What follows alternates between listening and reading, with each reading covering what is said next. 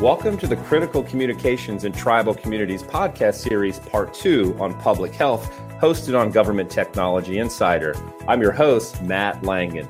The pandemic has hit the tribal communities particularly hard. With little to no connectivity and vast remote areas, getting accurate information to tribal members is difficult, but there are solutions that can help. By marrying multiple technologies, tribal communities can connect to promote vaccine distribution and testing, enable public safety for members, and ultimately help to bring the community together. And today we're joined by Walter Murillo, who is the CEO at Native Health, and Jeff Schweitzer, who is the 5G Innovation Architect at Verizon, who will discuss this topic further. And Walter and Jeff, thanks for joining us today. Thank you, Matt. Thanks for having us. Absolutely. Yeah, it's great to have you both. And let's actually start with Walter. Walter, if you don't mind, tell us a little bit about Native Health. Well, Native Health is an urban Indian health program. It's part of the ITU, Indian Health System of Care, consisting of Indian Health Services, tribal facilities and health programs, and urban programs. We're one of 41 around the country whose purpose is to serve Native Americans in urban areas. So we are funded in part by the Indian Health Service, and we also receive other third-party and federal grants. Our goal is to extend the provision of the federal obligation to serve American Indians into cities. And we do that by offering a variety of services. Some are comprehensive, like Native Health, that offer primary care, behavioral health care, and dental care, along with other social determinant programs. So we've been around in Phoenix for about 45 years, and we serve about 10,000 Native Americans, and in total about 20,000 individuals a year.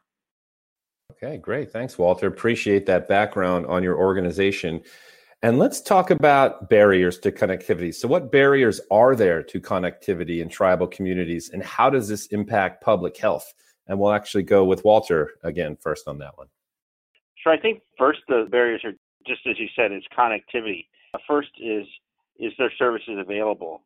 Well, that's less of an issue in the urban area where there's a lot of competing, I suppose, providers. The issue really becomes about access to that equipment or 2 minutes.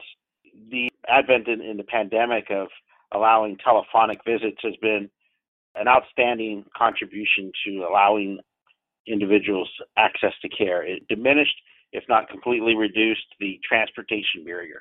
That has been a long time grandfathered in barrier to care no matter where you are in Indian country, whether it's on a very sprawling reservation, very far from services, or in the middle of town where you're subject to public transportation as well. So that barrier having gone down with the advent of telephonic visits, I think the barrier that then comes to the fore that is access to equipment and minutes. So you lose one and you gain another barrier. Okay, great. Awesome, Walter. Thanks for those insights. And we'll pass it over to Jeff. Yeah, and from my standpoint, and keep in mind, this is through the lens of someone that's in a product organization. I'm within the product organization of Verizon, trying to create products and services that can serve different types of communities and address the various emerging needs and interests that each may have. As it pertains to indigenous communities, the challenges that I see oftentimes are, geography. We're talking about underserved and unserved populations, very rural, austere, oftentimes rugged and remote environments where the deployment of infrastructure isn't feasible or practical. Yet you'll see populations that through previous grants and other types of incentive programs, the citizens may have actual handheld devices, cell phones in their hand, yet they're not able to access connectivity where they happen to live. And so they'll take those devices and go into smaller towns or areas where connectivity is possible. And this implies that, some people are forced to have mobility in order to be able to gain access. And others that don't have the benefit of mobility simply can't get it at all. So finding ways that we can address those kinds of challenges, I think, are in the forefront of many of our minds. Yeah, great insights there from both of you. So let's talk about the Indian health system. So tell us about the Indian health system and how this plays into public health for tribal communities. And again, we'll start with Walter on this one.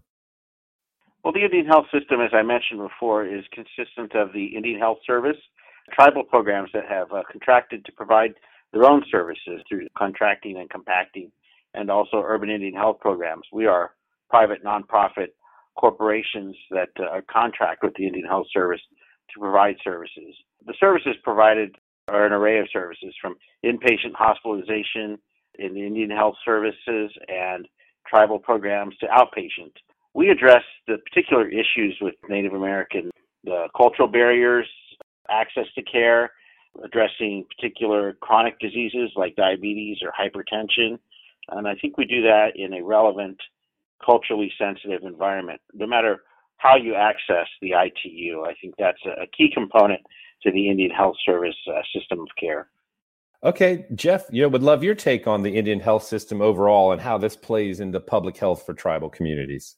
Yeah, from my standpoint, this is a critical component to enabling the delivery of care to where the citizens actually need it delivered, both on reservation and outside, because you do see fragmentation of tribal communities that are out, they live and have migrated outside of the reservation themselves. So being able to extend services with functional and capable parity between, the geographies of presence, I think it's an important function.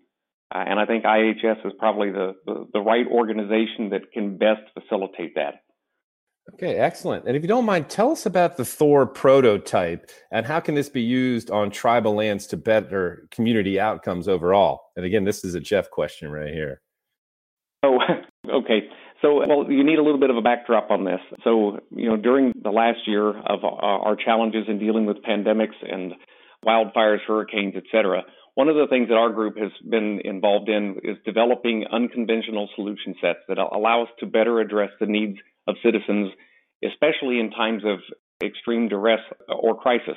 So we have several units within our company that deal with crises, and my team also has the added remit of when we have what we call mission impossible scenarios to come up with solutions that can help, achieve progress into solving or mitigating them.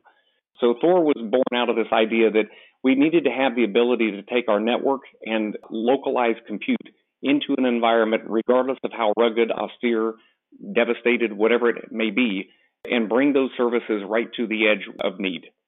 So Thor stands for Tactical and Humanitarian Operations Response Platform. It's a prototype, but it's intended to allow us to explore what will the future state allow us to achieve if we can bring mobility to services in areas where we don't have them. Okay, awesome. Well, I appreciate both of your times today. I know we covered off on a lot of stuff, and our last question is really around additional solutions. So what other solutions do you see making connectivity more attainable for the ongoing care life cycle? And again, with Walter. Oh, great. Well, I don't know the technical aspects of making connectivity happen, but I do know the benefit of that connectivity.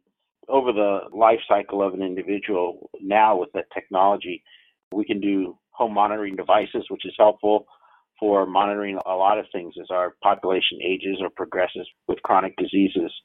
Telehealth has certainly become to fore, having the video capability as well as the telephonic capability and maintaining the ability to see your doctor without having to face that transportation barrier. I can't get over how key that is in Indian country. And also, as we go forward, other solutions in terms of connectivity for your health record, for setting appointments and other things, become much more, I think, integrated, no matter where you live, to the beneficial health outcomes of Indians across the country. Thanks, Walter. And was there any specific communications technology with regards to COVID-19 that you all found beneficial? Well, one of the things that we discovered was the use of texting in response to the COVID vaccine, getting cell phone numbers for folks so that we could text to remind them of their booster appointment, helped eliminate a chronic problem we have with no-shows and appointments. With a 95% response rate for the vaccine, that we found that to be just an incredible response rate that we've never seen before in any other initiative that we've tried. Excellent. Thank you so much, Walter. And Jeff, what's your take on other solutions for making connectivity more attainable for the ongoing care life cycle? To Walter's point, it's all about enabling the applications and services that produce the final beneficial outcome. So, COVID really taught us that And I'm basing this on having, personally deployed and led teams into a couple of major tribal communities at the peaks of their COVID outbreaks. And some of the things that we learned when trying to figure out, well, how can we deploy emergency communication services, gave us insights into thinking in terms of intermediate and long-term solutions. So, emerging technologies that span everything from the integration of LTE or 5G alongside with airborne communications, satellite communications, emerging mesh and peer-to-peer technologies, things that will allow us to reach the subscribers or the end users where they happen to live versus requiring them to go to a place where they can communicate and obtain care. And so we've made significant progress here in just the last 6 months, especially having the opportunity to partner with some of these communities and actually try things that we had already been working on in the terms of disaster response and applying them in their environments. I'm actually very optimistic about what the near-term future state can lend itself to achieving. I think we're on the right path. Okay, that's great. And what a great way to conclude this Critical Communications in Tribal Communities podcast series episode part 2 on public health, hosted on Government Technology Insider, where Walter Murillo, CEO at Native Health, and Jeff Schweitzer, who is the 5G innovation architect at Verizon, discussed how tribal communities can connect to promote vaccine distribution and testing, enable public safety for members, and ultimately bring the community together. And Walter and Jeff, thank you so much for your time today. Thank you, Matt. Thank you for having us.